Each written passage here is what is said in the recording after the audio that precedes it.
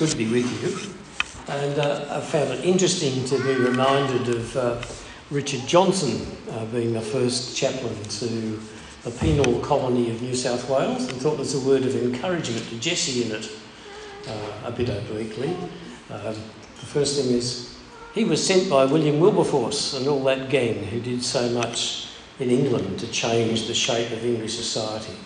But the word of encouragement to Jesse was that the first chaplain to New South Wales had the wonderfully supportive experience of the convicts burning down his first church. So I'm not sure what that means about new beginnings in new places, but there you go. Well, you'll find the...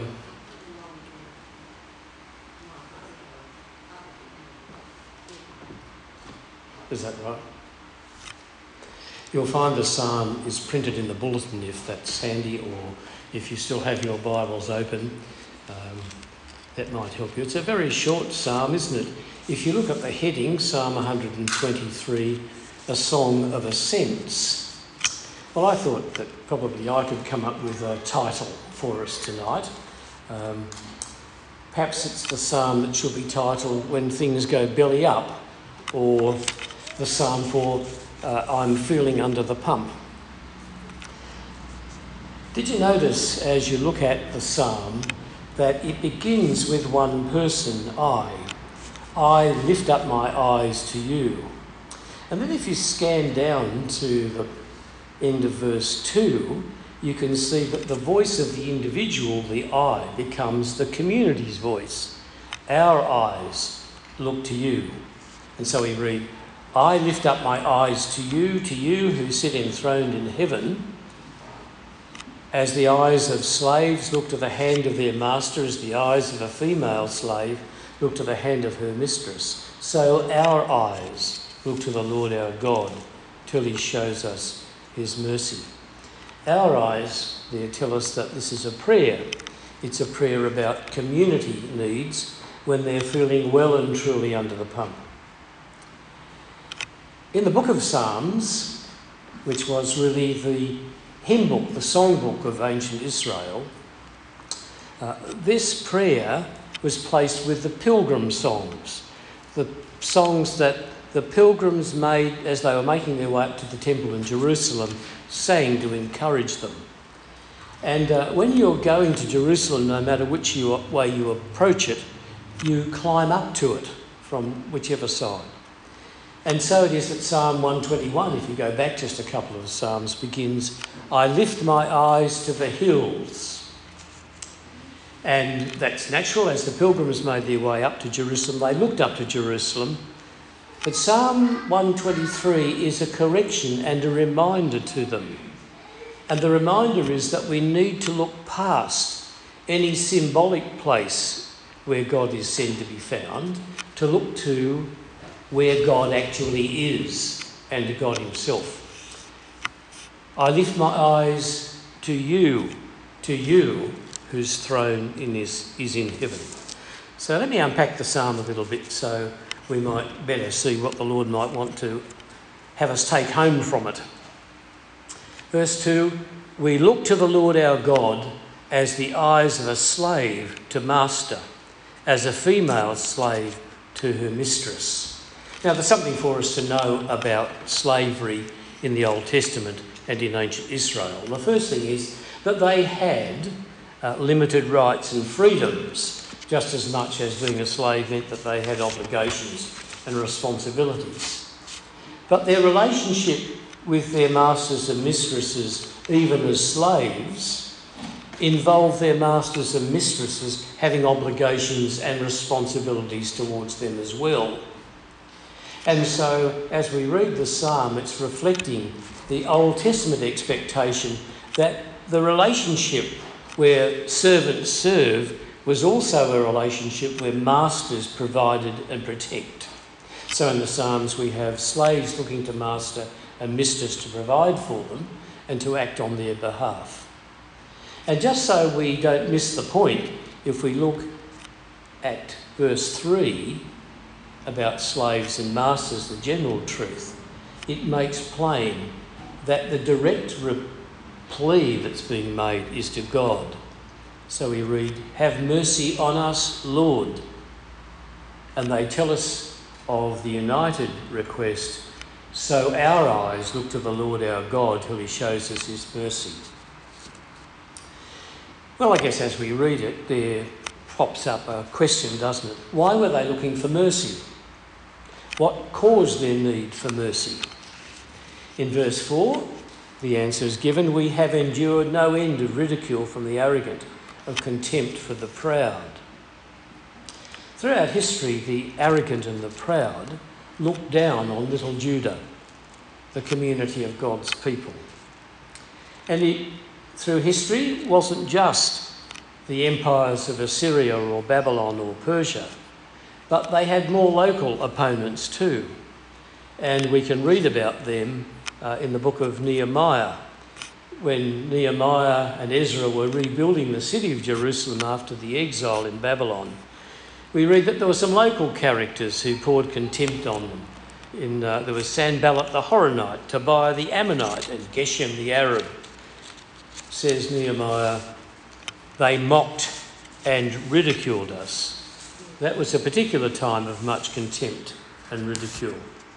Well, that contempt was made much worse then and through history, because the problem wasn't merely that the community of God's people were being ridiculed and held in contempt, but because God himself is being scorned. And we can get a feel for that in Psalm 94 when we read in the first couple of verses there. We can appreciate what they felt as their close connection between themselves and God and his people. "Rise up, judge of the earth. Pay back the proud for what they deserve. How long, Lord, how long will the wicked be jubilant? They pour out arrogant words. All evildoers are full of boasting. They crush your people, Lord. They oppress your inheritance. They slay the widow and the foreigner. They murder the fatherless. They say, the Lord does not see. The God of Jacob takes no notice." It's good for us to notice that when we come to the end of our psalm tonight, just those 4 verses, that at the end of our psalm, the situation of God's people is that they are looking to their suffering and to their torment. The community of God's people are longing for him to act on their behalf. Okay, so that was then, and this is now. What are we going to take home tonight from the psalm? Well, I think there are a couple of things. The first is we need to notice the way it begins. And what I think happens is this, that as you can imagine the band of pilgrims on their way to the temple in Jerusalem, and as they're going up to Jerusalem, there's a leader, someone who steps forward, the I of verse 1. Perhaps that person was someone who had their relationship with God the right way up. And so the leader is saying, in those simple words, listen you guys, your eyes are focused on the wrong thing, or more exactly, the wrong people. You yourselves and the jeerers are who you're looking at, instead of the right person. You're looking in the wrong direction. Redirect your eyes. And so the leader is challenging the community of God's people by being personal. I lift my eyes to you, whose throne is in heaven. Eyes that could only see suffering were redirected to heaven. Now, I don't know where you are in your life. As a nation, we're not in a particularly happy place at the moment, are we? Drought and fires and terrible things happening to people. Bad things happening to good people who don't deserve it. The big focus is on the terrible things that are happening. If there are dark things happening in your life, perhaps it's those things that you're focusing on. I don't know. But here's a direction from this leader when he says, when eyes can only see, looking to the catastrophes around us, redirect those eyes to heaven, because God is enthroned in heaven.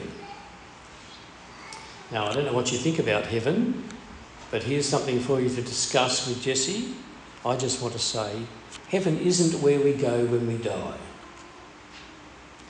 Our eternal life will be in God's new heavens and new earth, his new creation, because heaven is God's space.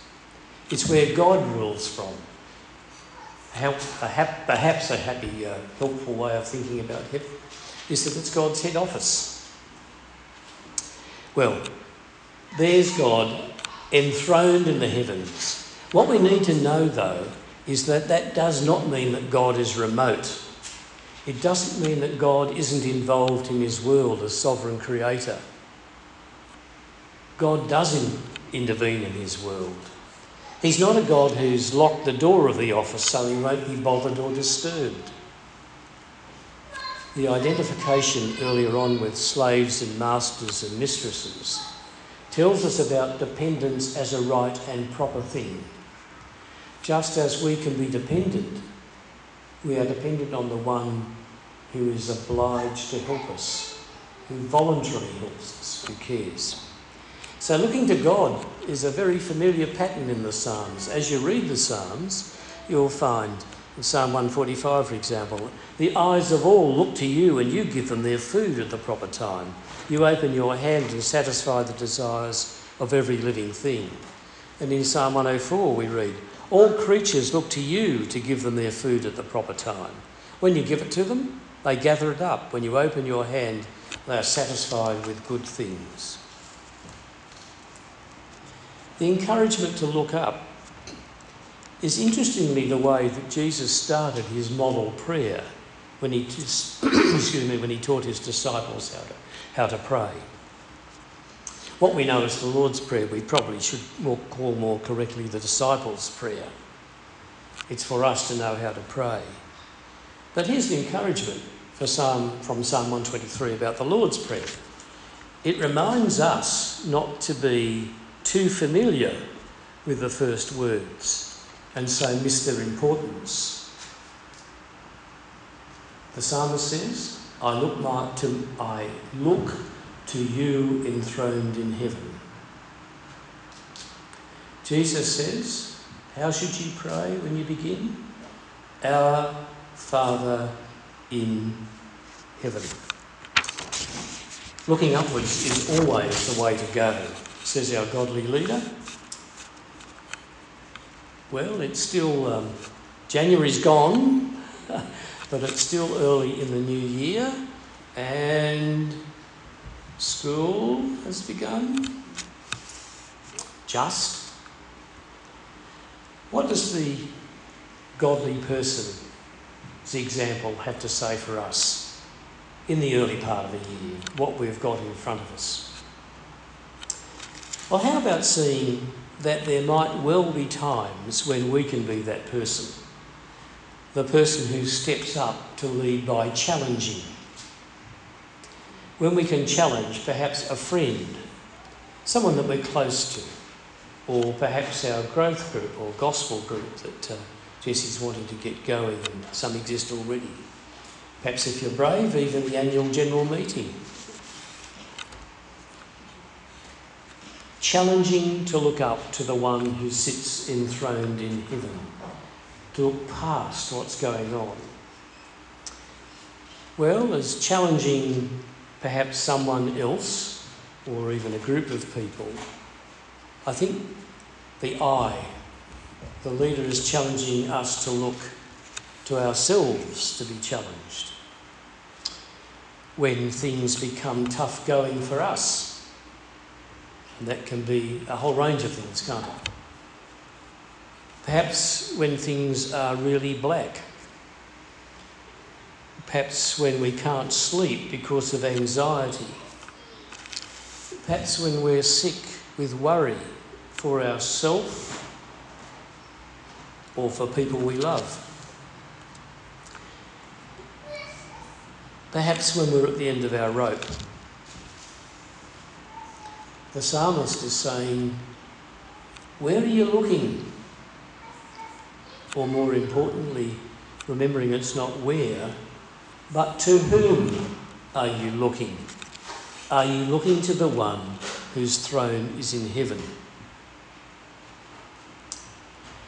That reading from Hebrews chapter 12 reminds us that Jesus, for the joy that was set before him, endured the cross, scorning its shame, sat down at the right hand of the throne of the Father.